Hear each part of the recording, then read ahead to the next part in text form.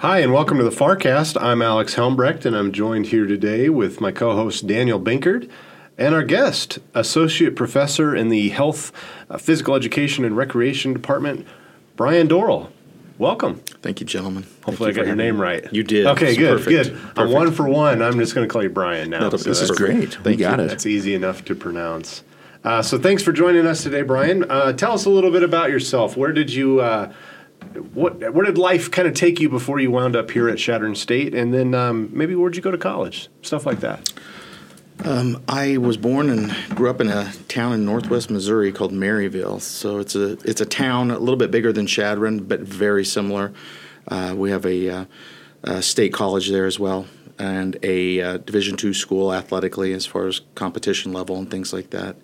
But grew up in Maryville and went to college there, did my undergraduate there, and received a degree in physical education and health with teaching certificate. At that time, I'm an athletic trainer as well.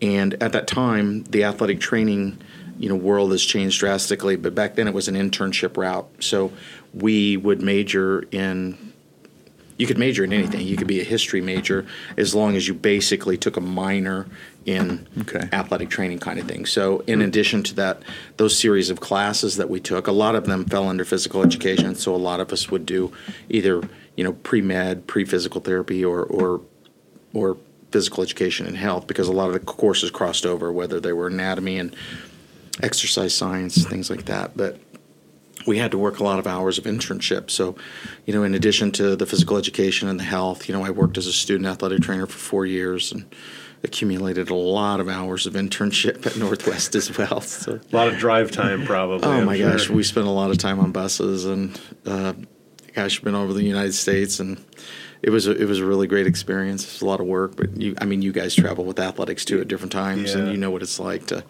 do all these road trips. But that was the way we used to learn back then. It was a lot more hands-on training rather than the textbook situation. So anyway, I went to Northwest, and after I graduated there, I went to grad school at Northern State University in Aberdeen, South Dakota. Sure. Again, it's a very similar size school. Yep.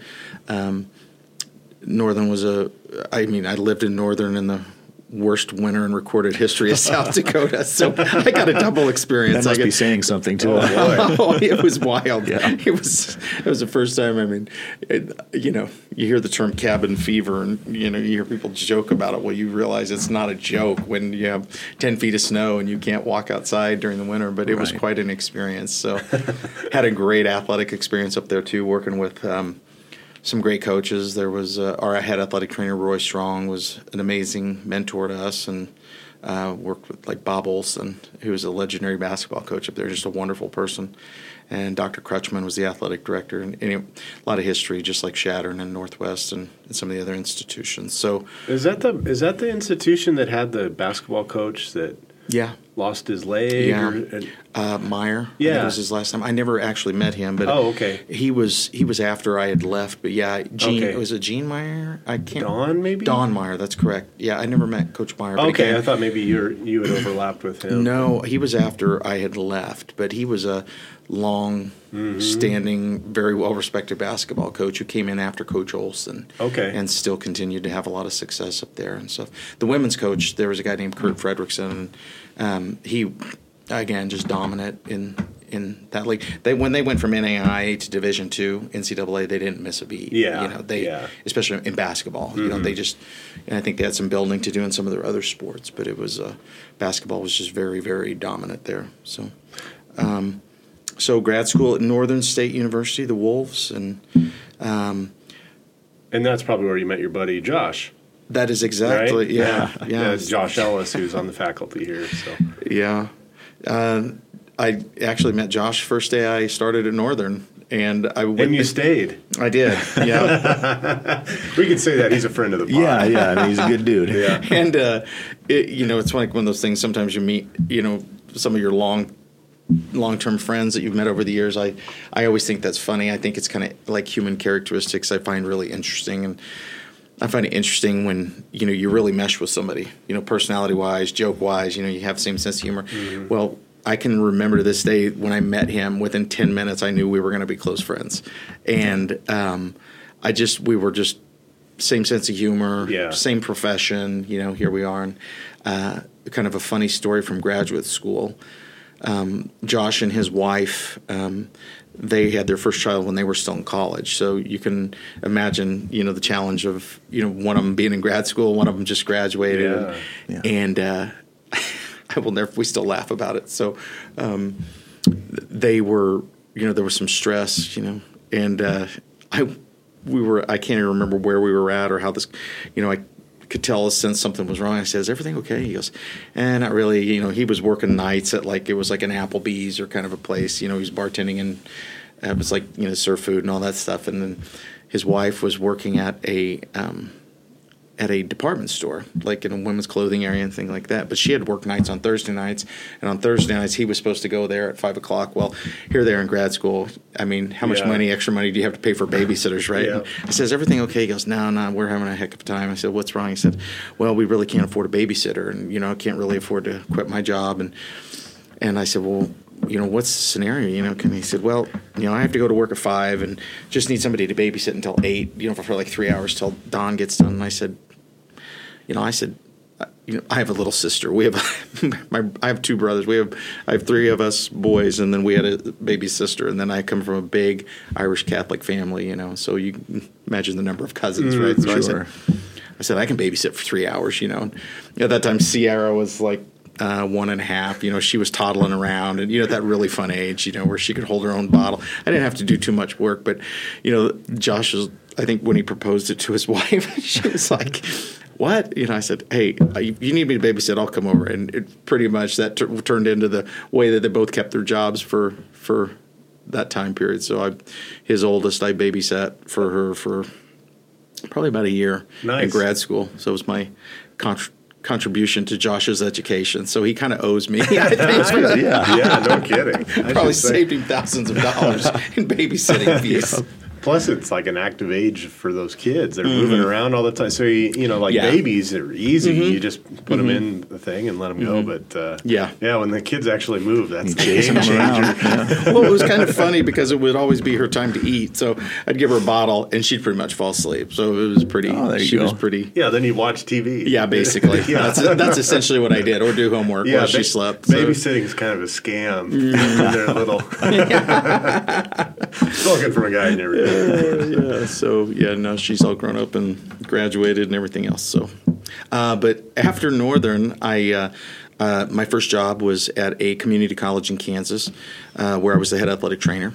I was only there for 2 years, and I went to Baker University in Kansas. Also, I've kind of been a bit of a journeyman, but as you know, in athletics and in college sports, it's often it's kind of challenging sometimes. You end up having to move for quality, for better opportunities and money, just like with coaching. Went to Baker, then I was at William Jewell College in Kansas City for quite a while. Side note, besides working as an athletic trainer, I've always been an educator. I've always seen myself as an educator / athletic trainer.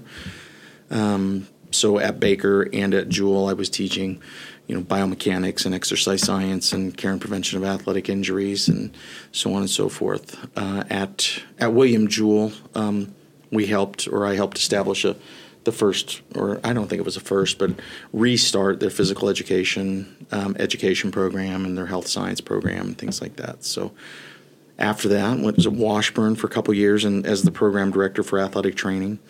And that's when I really had kind of transitioned over from being a practicing athletic trainer at the college level to really trying to teach it. And at Washburn, I'd really been thinking about getting my doctorate. I just didn't know when, and it became really apparent to me at that moment after doing that for a couple of years, a couple of seasons. I was like, all right, this is the time, and it's time to go do this. It's time to transition to academics right now.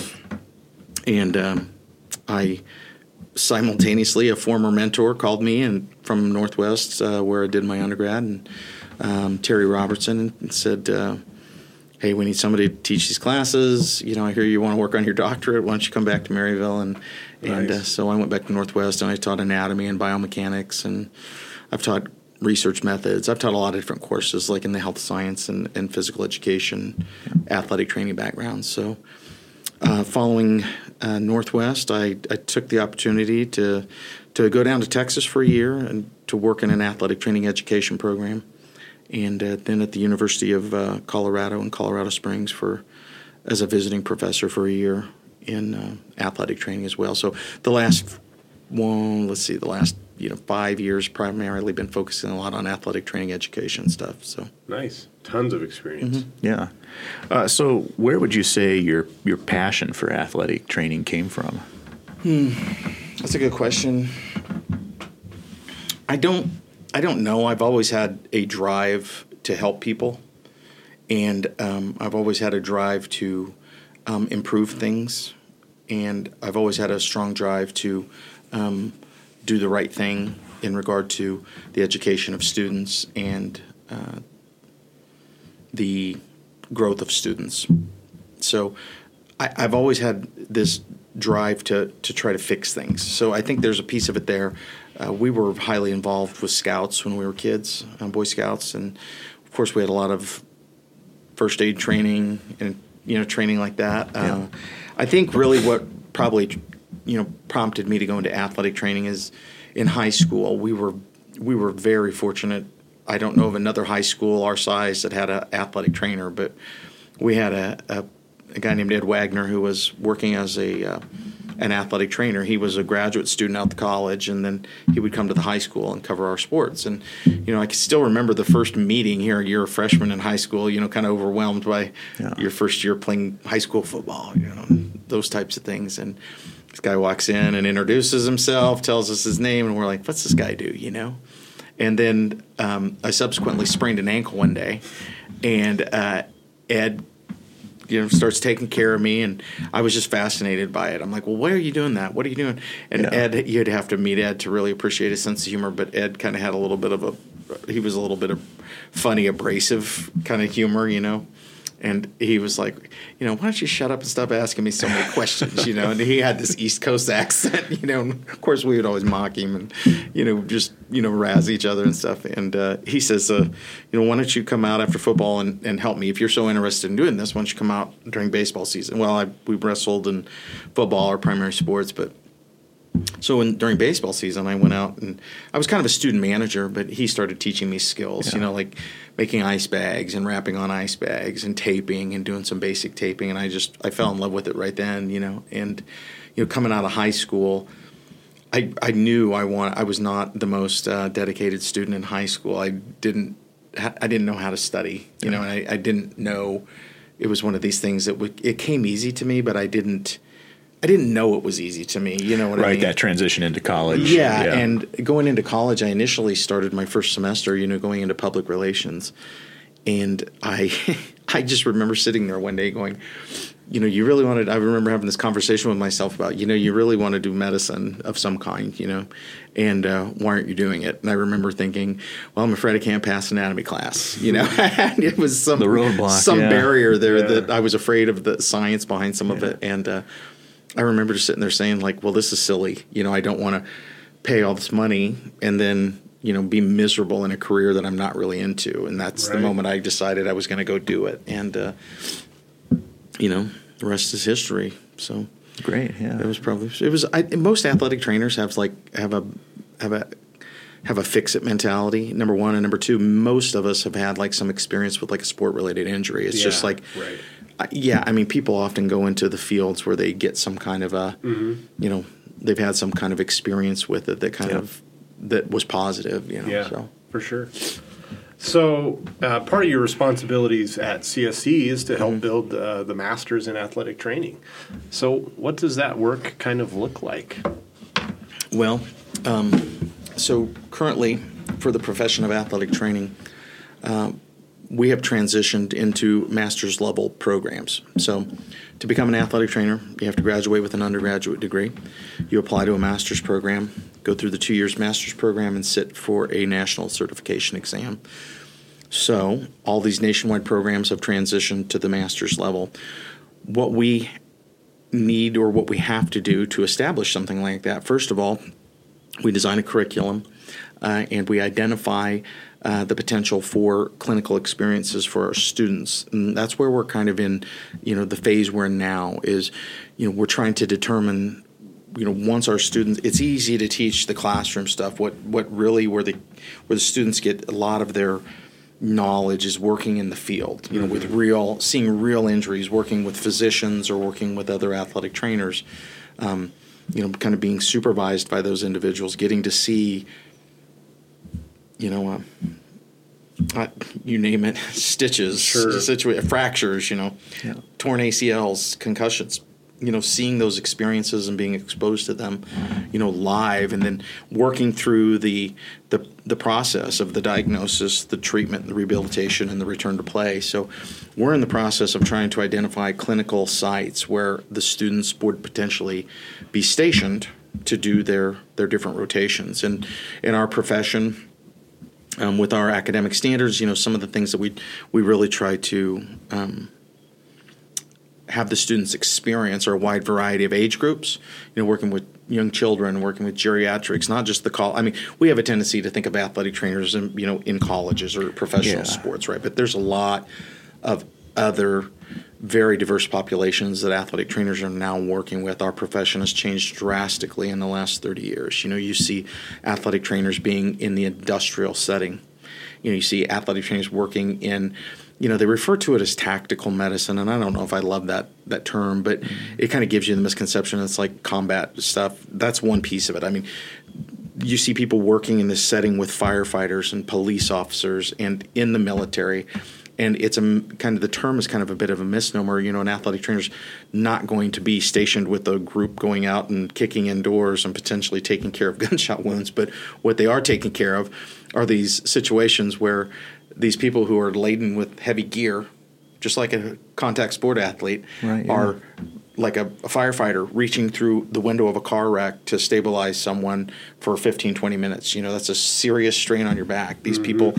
The injuries, the vast majority of injuries that these tactical athletes suffer are similar to those of a contact sport athlete. So that makes sense. Yeah, knees. Never even thought of it. Yeah, it makes sense. Knees, ankles, backs, concussion. With anybody who's working, like police officers, any loud things that go bang. There's a side effect to that. And it's concussive forces, and it's noise, and it's concussion, so on and so forth. So you see athletic trainers now being placed in all these different scenarios, industrial, working in factories where there's big assembly lines where, they're assessing, the biomechanical, the ergonomics is what the term we use. Like, is it ergonomically correct for this person to work at this space all day long, right? If somebody comes off the line, you move somebody else over? It's like these people suffer. They're doing physical things all day long. They suffer the same musculoskeletal conditions that athletes do. So you see, we are currently trying to set up, potential clinical experiences where, they have a wide range of experiences with age groups and in different scenarios. And part of it's not just getting them experience, it's also exposing them to these different opportunities. Like, well, where do you want to work?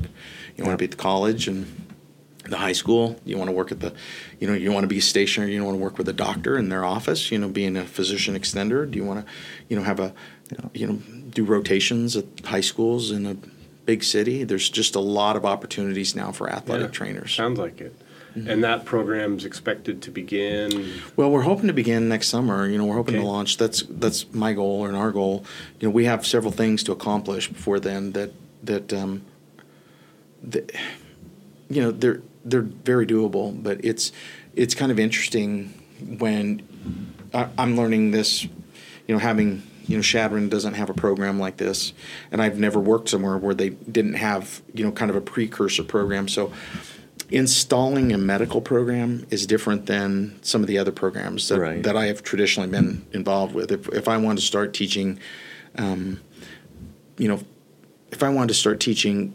physical education at a college, we put together the curriculum, and then we, look at the accreditation standards for the whoever accredits our college, and they say yes or no, you're doing these things. Well, there's just a little bit of a different depth with like a medical program. Yeah.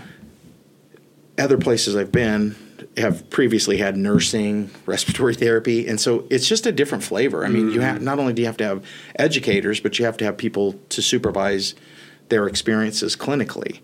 So if all these different medical programs are different. In athletic training, we have traditionally identified opportunities in the public where another professional works, and then we station a student with them if they want to mentor them. It's not something anybody has to do, right? It's something that they kind of have a calling to do. They want to have a mini-me running around with them, and showing them the ropes and, teaching them the skills and, observing them, monitoring them, having a backup plan, being the backup for them. So we have some things that we're trying to still figure out. I mean, we have several moving pieces. We've got to get a classroom. We've identified a room on campus, and, we've got to get that remodeled into a laboratory, like a mock athletic training room with desks in it. And right. We've got to have some space to do that. We've got to, there's a large, it takes a little bit to get something like this going. I mean, we have to purchase all the ultrasound and stim machines. We have to, have whirlpools and all the rehabilitation equipment, all that stuff. So we're in the process of getting ready to make a purchase on some of that stuff. We've done our due diligence for the state of Nebraska and gotten 3 bids on all of our equipment. Yeah, we're well aware of that stuff. Yeah, that process works. So so our goal is to start next summer, but we've got good.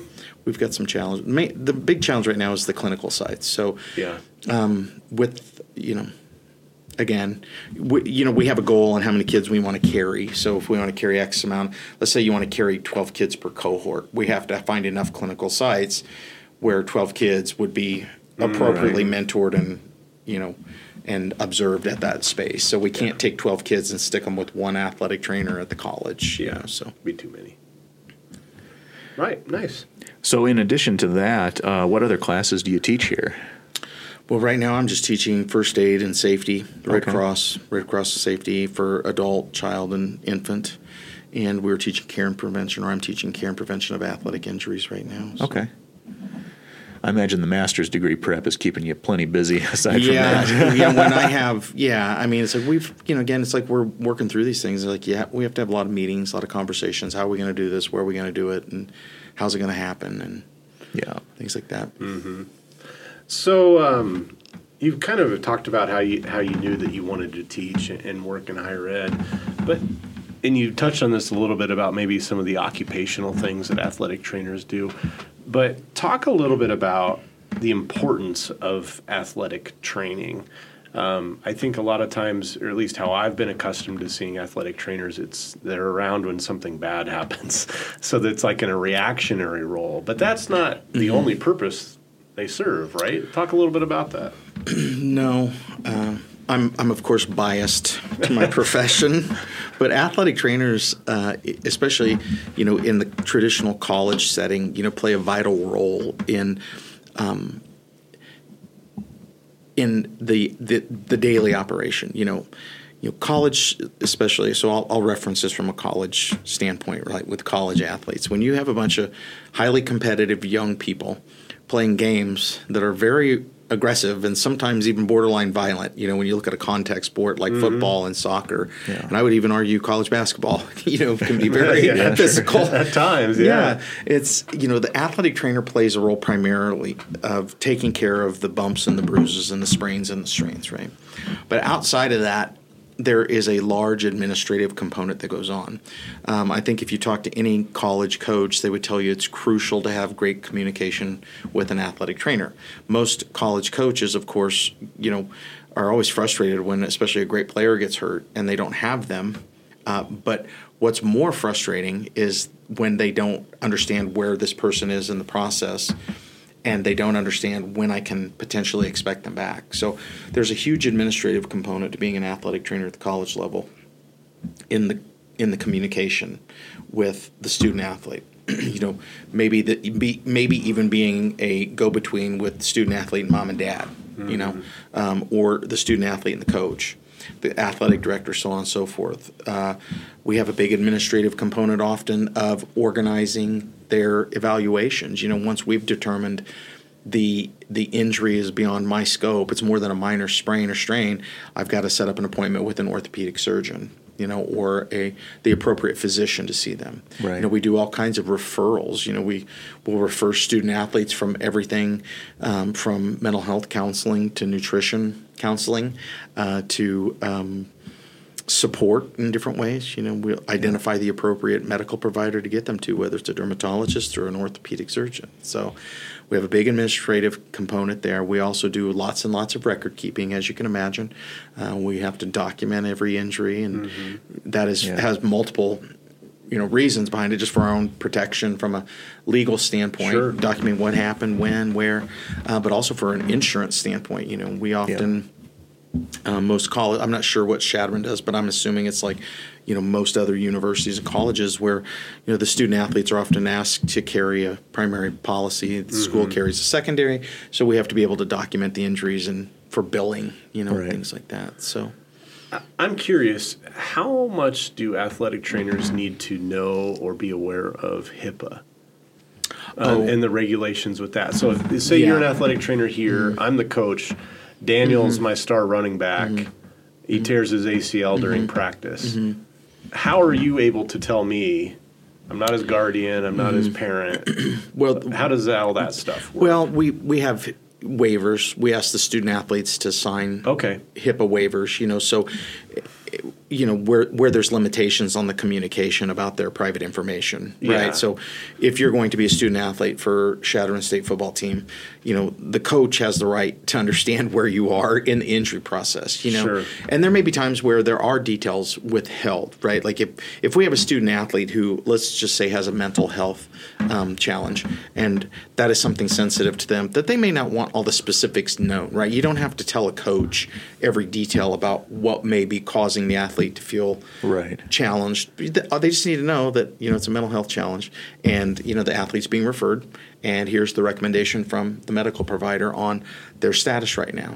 Full go, limited, or no go. And so most student, occasionally, I've rarely had an experience where a student athlete had had some concerns about the HIPAA thing, in regard to the communication between, the athletic trainer, the coach, and themselves. I've had more of a FERPA situation, honestly, where a student athlete didn't want, academic information, being shared with third parties such as parents, which can be very challenging, especially when mom and dad maybe helping financially, and it's like. Interesting balance. You talk to your son. That's an A and B conversation, and you see yourself out of it. So that's interesting. I've always felt that the supportive entities that are around athletic teams, whether that's trainers or statisticians, whatever, filmers, are always kind of a natural. They serve as like a natural bridge, and if the communication is good, it seems like the team is more successful. It's interesting how it's like an amoeba. Well, it's no doubt, and I mean, I think the most successful athletic teams that I've ever worked with, not to pat athletic trainers and myself on the back, but we in those moments, we were seen as this will not work without you. And it was in a perfect flow situation. What it looks like is, if you think about the course of a football season, 10, 11 games, 12, 13 if you go into the playoffs, right? You're going to have injuries. There's no question about it. So it's like there's the early injuries, the mid-season injuries, and the late season injuries. And you constantly have this situation going on where kids are undergoing rehabilitation, returning to play, trying to get back as soon as possible, while other kids are, unfortunately going down, with those next games. So it's every stage. It's this cycle of I've had a lot of conversations with college football players. They become very frustrated. I'm so hurt. Like, listen, you have to expect to get hurt. Or that kid who's sitting second on the depth chart who acts like they're disinterested or I should be starting. Well, you better pay attention because you're going to be, most likely. Yeah. You know what I'm saying? And Yep. it's like they don't think about it like that. And it's like in the college, this ebb and flow of the depth chart and who's ready to go. Well, what is vital to, or how athletic trainers can very much help the success of a team is being able to, number one, communicate to the coaches, but number two, being able to facilitate an expedited process, especially with like working closely with a hospital or a surgeon to get X-rays, MRIs at an expedited rate, so we can get the information. Again, coaches, in my experience, of course, nobody wants to see a kid get hurt, but when they know the kid is hurt, the question is, well, how long will they be out? Right. Do I got to get my third string guy through 2 or 3 games? Do we got to pay attention and mentor and really work with this kid closely, or and then I'm going to get my first string kid back at this point, where I can now kind of takes a load off that stress. Yeah. Or that. So I mean, coaches will plan their games around Sure. Who's where. I mean, if you have a dominant offensive player to skill position and they're going to be gone for the next 2 games, let's say at wide receiver, or your quarterback goes down and your second string quarterback's not quite the thrower, they're going to game plan. The domino effect. Yeah, they're going to have an offensive scheme that's going to, highlight who's their strong tools are on the field. So from an administrative standpoint, I've been in some wonderful situations where they're a little bit high stress, but you also feel very crucial, and it's always about communication with the coaches, and it's always about doing the best we can to expedite these processes. That's frustrating for kids, for parents, and for coaches when, let's say you're the only athletic trainer at a large school and you got 300 athletes. It's impossible to care for them. It's impossible to really get good communication and the kids getting taken care of. So, during there's a limited number of contests. Kids spend their entire year and sometimes lots of their life prepping for these moments. And then to have an injury and then be sitting there in limbo and not knowing what's happening or how long it's going to take, that is when it gets very disheartening for everybody. Mom, dad, everybody, coach, everybody. So. Oh, yeah. So in the course of your time working with all this, so what are some of the big changes that you've seen? What are the notable changes in the field? Oh, wow. Yeah, that's a great question, too. And I was just talking about this in class yesterday. So, I mean, there's been huge advancements in regard to how we manage different injuries. And I think one of the easiest examples is like an ACL tear. 25 years ago, in college, maybe longer, you'd have a kid tear an ACL, and the standard protocol was to put them in a knee immobilizer, straight leg knee immobilizer, which is essentially like a cast, right? And we now know, atrophy and neuromuscular changes occur within 24 to 48 hours. Okay. Right. Well, the thought process back then was like, well, they've torn their ACL, the knee's unstable, we better protect them. We now know, as long as they're not twisting, planting, pivoting, they may feel a little bit of instability, but they're still going to respond much better than if we immobilize them for 3 or 4 weeks before their surgery. That's almost like you're almost giving them like, I don't even know. It's a I don't know the terminology I'm looking for. It was so detrimental to them returning. Well, it sounds like a delay in recovery. Thank you. That's the way to say it, a delayed recovery. Okay. Because of the philosophy was to protect versus we now have this terminology or this idea that we prehab people before they go into surgery. Yeah. It's much more aggressive, as long as we're not doing further damage, right? Just keep that blood flowing. Yeah, keep the blood flowing, keep the muscles, keep the range of motion full, keep keep them strong as possible, and they recover much more quickly. So, back then we would do this immobilization. We would have surgery. It would be a year process, and now you're seeing students return to within 5 months, they're back to doing the level of conditioning.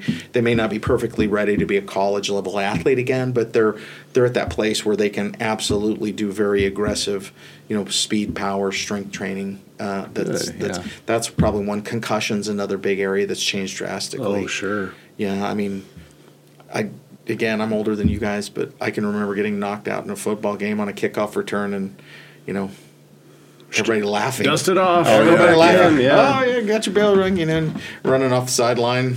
Right. How many fingers am I holding up? That whole deal. All right, get back in there. And as things have just changed drastically. We did not understand the implications for, traumatic brain injury. We did not understand. We knew some of the signs and symptoms. We knew that you could sustain blurred vision or become unconscious and have some confusion, loss of balance, and things like that. But now, the field has just absolutely changed in, first of all, the diagnostics of it, having pre and post tests, so that if we suspect you have a concussion, we have these set of numbers that you've demonstrated in a healthy environment that we now can check your numbers again. And just the long-term implications for concussions have now, of course, become the forefront, and trying to prevent these things. And well, I wonder if that has mental health come more into the front in these few decades? Yeah, I think it has for sure. And I think we had this conversation the other day about are there more mental health issues, or is it just becoming more and more socially acceptable? Right. And so I think it's all the above, and I think that the society has become totally, my opinion, I have no evidence to back this up, it's just my anecdotal observation, I feel like as society becomes more and more complex, we have these different things that happen, such as the advent of these tools that we use. We have these computers in our pockets now, right? Mm-hmm. Yeah. Those are very, very distracting, and we've seen a sharp incline of diagnosed mental health conditions that interestingly coincide with the advent and the use of social media stuff. So it's interesting, is that causing it, or is it just kind of unlock it? Is it like we all have these possibilities of these mental health challenges? Whether it's like I'm looking at social media and comparing myself. Well, am I as handsome as that guy with a full head of hair? Since we were talking about that before, whatever. People have a tendency, I think, to want to compare themselves to everybody else. Yeah. So within athletics and students in general, I think there is an increase in mental health. Number one, I think it's also very, very, it's very much a true story that it's becoming less socially stigmatized, which has always been fascinating to me from a standpoint of, it's always been very perplexing to me that we would stigmatize, this idea that someone would have a mental health challenge. Every day, one of those kids over there has a sinus infection, right? Yeah. And we don't. There's really no stigma about there's that. There's no stigma with sinus infection, and your sinuses are essentially hollow spaces in your skull lined with a membrane, like when some kind of a virus or infection, inflames them and you have a runny nose. Yeah. Yet, when we think about this bundle of billions of neurons that are... Oh, that's supposed to just work perfectly all the time, right? Well, exactly. I mean, it's responsible for gathering all your sensory information and processing it and making, your brain's going to be responsible for moving you and for your ability to communicate. And we have these chemicals that get released by what we see, hear, or do, or smell, right? And it's much, much more complex than your sinuses, but yet we stigmatize the most complex function in your body. And that's... Because it's not understood. Bingo. Yeah. That is exactly right. It's not understood.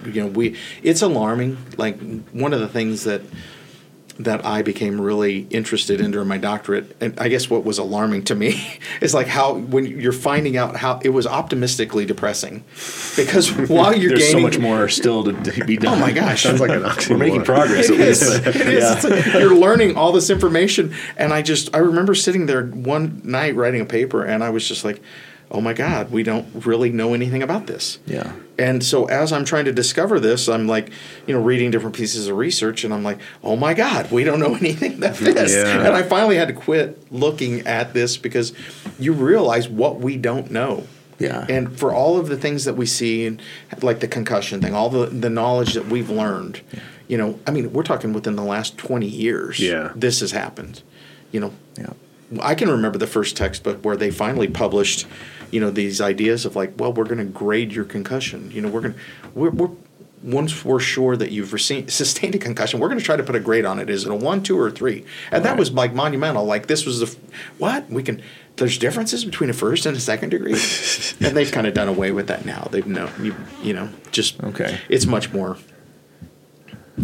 more difficult to diagnose. Ever evolving. Yeah, that's a great way to say it too. It's an evolving process. One person could have a minor bump that causes them problems for weeks. You have another person getting knocked unconscious for 30 seconds and they feel normal within 3 or 4 days. Yeah. Anyway. I If I answered your question about what the mental health side No, of things is. I think it's fascinating, and how that keeps evolving. Yeah, and I mean, anecdotally, again, I talked to the students about this. We were looking at some of the stats the other day. I just taught us a chapter on psychosocial, and it's interesting with college kids who are having mental health challenge. We often will socially display things. Whether it's like my irritability level and I'm snapping at everybody, or college kids will do reckless things. They'll drive poorly, or use drugs and drink alcohol and things like that. Well, a lot of humans do, but it's really interesting to have that conversation with them, and they first you can see light bulbs going off, like, oh yeah, I may have witnessed this at some time with somebody, but then when you look at all these stats of like the volume of like college age kids who are reporting some kind of mental health challenge, and when I was in college, were those there? They just weren't. They just weren't. We couldn't put a name to some of them, or we just weren't conditioned to look. Whatever it would be, all that combination. Yeah, it's like you don't know what it is. I feel bad. Why? Yeah, it's exactly. Yeah. Someone would isolate themselves and sit in their room, not do things socially. Well, why not? I don't remember one person saying they had social anxiety when I was in college. Yeah. So. Are there more of these things, or has our society kind of created more of these things within our own kids? And it's an interesting question. It's a true story. I think that there are more of these mental health things, or I think they've always been here, I should say. Yeah. And I think it's also a true story that sometimes when we focus on them, it turns into It almost gives, sometimes people kind of take that as an excuse. Well, I don't have to get up and function today because I don't feel good. Well, every one of us in this room knows there's days you don't feel good, you get up and you function, right? You fight through it, and you take care of yourself the best you can. So it's this complex arrangement of teaching students these things. And what we don't do is really show them a lot of strategies to handle these things. Well, it'll be interesting. I mean, 10 years from now, even 20 years from now, what we'll have in the toolbox to be able to help people. Help them, and then they can help themselves too in different ways. And always more to learn. Yeah, that's exactly right. It's what tools do we give them, and how do we teach them? So anyway, it's an interesting thing we're kind of going through right now. So certainly more changes to come. Well, we've reached that point where we have some quick hitting questions. So we'll have some easy ones for you. Some top of mind stuff to you. Okay. What's a favorite movie of yours? Well, that's a tough question. I think not an absolute. What's one of them on the list? I watch. I think of movies I've watched repeatedly in my life. Castaway with Tom Hanks when he's stuck on the island. I think that's a great movie. Very rewatchable. I think about just bits and pieces from that. Yeah, maybe not. Certainly not on a daily basis, but every so often I'll come back to, what would I do if that rotten tooth? Yeah, and it's my gosh, He knocks it out with the skate, the ice skate. I love that movie from the standpoint of like the resiliency of like the human spirit, with the mental health thing that we were just talking about. I love the part where he's talking to the volleyball, and he has this conversation, and you figure out you're like, oh, he's talking to a volleyball, but then he acknowledges that he knows it's crazy, that he knows. It seems like I read something where the psychologist was going, that was a good coping strategy. He'd be a little bit more sane. I said, how many years? Wasn't it only like 3 years? That he was supposedly on the island. I can't remember. More than that. I can't remember. I always felt like his fiance moved on just a touch too quick. He was there several years. Oh, yeah, we got to look. Yep. She was obligated to wait for 5 to 7 or something. And then, like, I feel bad, like they have a makeout session in the garage or whatever. Like, what if her husband comes in? He's like, what is going on? Well, it's a different scenario. I mean, that's kind of an interesting situation, too, because it was like, I don't know. I'm not a movie critic. Yeah. Well, I was just thinking about it from the standpoint of like, it's what kept him alive, like thinking that she's there. And the idea, yes. Yeah, it's a pretty cool movie. It is. Yeah, it's a good one. Very good. What is a hidden talent of yours? Well, I don't know if it's talent. Well, I hope to find out one of these days. I like to play guitar and write music, and I hope to get something published one of these days. And, awesome. I guess we'll find out if it's talent, if anybody likes the songs. So I've always had this on my bucket list to publish some music. So I do enjoy writing in my free time, and that would probably be my hidden talent. That's great. That's a good one. What's the best advice you received as a college student? And I think we clarified this last time. It doesn't necessarily have to have been from a professor even, but just, in that time of your life. I don't recall like one piece of advice, but I recall a moment when I was walking down a hall, and one of my mentors, a guy named Dr. Jim Redd, Dr. Redd was he had been the head football coach at Northwest Missouri State University, and then Dr. Redd had moved into becoming a professor, and then later became the athletic director, and really guided them to a lot of their success. But I just remember, walking down the hall one day, and in high school, how do I want to say it? I had a bit of a notorious, I think I had a little bit of a unruly streak in high school, and it's kind of like you're going through these growing phases, and I just remember walking down the hall, and Dr. Redd was just this huge man, and I heard this booming voice, Dorrel. And I thought, oh my God, what did I do already? Why is Dr. Redd? And he's one of these people that when you're standing next to him, and I walk into his office, and he looks at me, and he goes, starts questioning, how's it going? What am I majoring in? What am I doing? He took interest in me. And then as I'm getting ready to leave, he says, well, now, if you need anything, you just need to ask me. Okay, come by my office anytime. And it was just this tremendous, it was just this tremendous moment of somebody here cares about you, and it was I don't know, it was just very impactful, and I would die for that guy, to this day. And that's great. He's you know what I mean? It's just this bond that, you establish with different people by mentoring them through their undergraduate degrees and helping them find who they're going to be. I later worked for Dr. Redd. He later hired me as one of his head athletic trainers at William Jewell College, and he and I still talk frequently, and just a wonderful human being. So, that's great. Yeah. What is a favorite book or favorite author? I don't have one particular favorite book. I like to read about esoteric things and spirituality, and I like to really read about these unknown things. I like to read about archaeology, spirituality. I love to read about Egypt and the history of the pyramids and all these kinds of things. So I don't have one particular author, but I'm really fascinated by kind of the esoteric side of things and spirituality, and the what ifs and maybes. Wide range. Yeah, for sure. So usually we have a kind of a standard question, but I just thought of a fun one. Since you mentioned some time eras, if you could choose to be an athletic trainer at any period in time of human history, what period would you choose? Now, honestly, because our profession has really evolved so much. When the first athletic trainers, the profession of athletic training really didn't start until right after World War II. And the first athletic trainers were really kind of jack of all trades, where they were kind of the equipment managers. Yeah. Sometimes they were coaches. Sometimes they were a coach who just knew how to tape ankles, and then it manifested or transitioned into this medical provider. And, it's a really cool thing. In this day and age, we are medical providers. We are licensed medical providers, and we are different scenarios. We have to receive registration or licensure to practice within a state.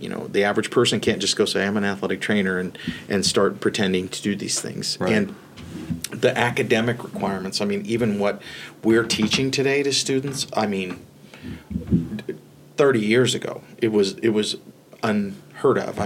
We're teaching students, it's not unusual now for students to leave a master's program and have, gotten certified to be able to do, have experience with IVs, doing things like this, IV therapy, in situations where a kid is having heat cramps, the concussion situation, much more advancement in like the knowledge of rehabilitation and diagnostics.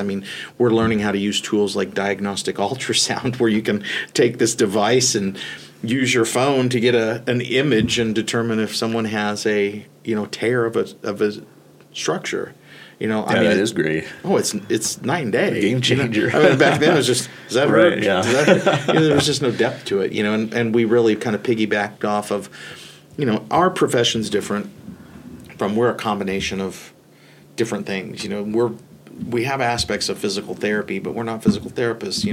We're very much like a physical therapist crossed with an EMT who has to know how to do life-saving medicine and emergency skills. And so I think right now, long story short, I think this is the best time to be an athletic trainer.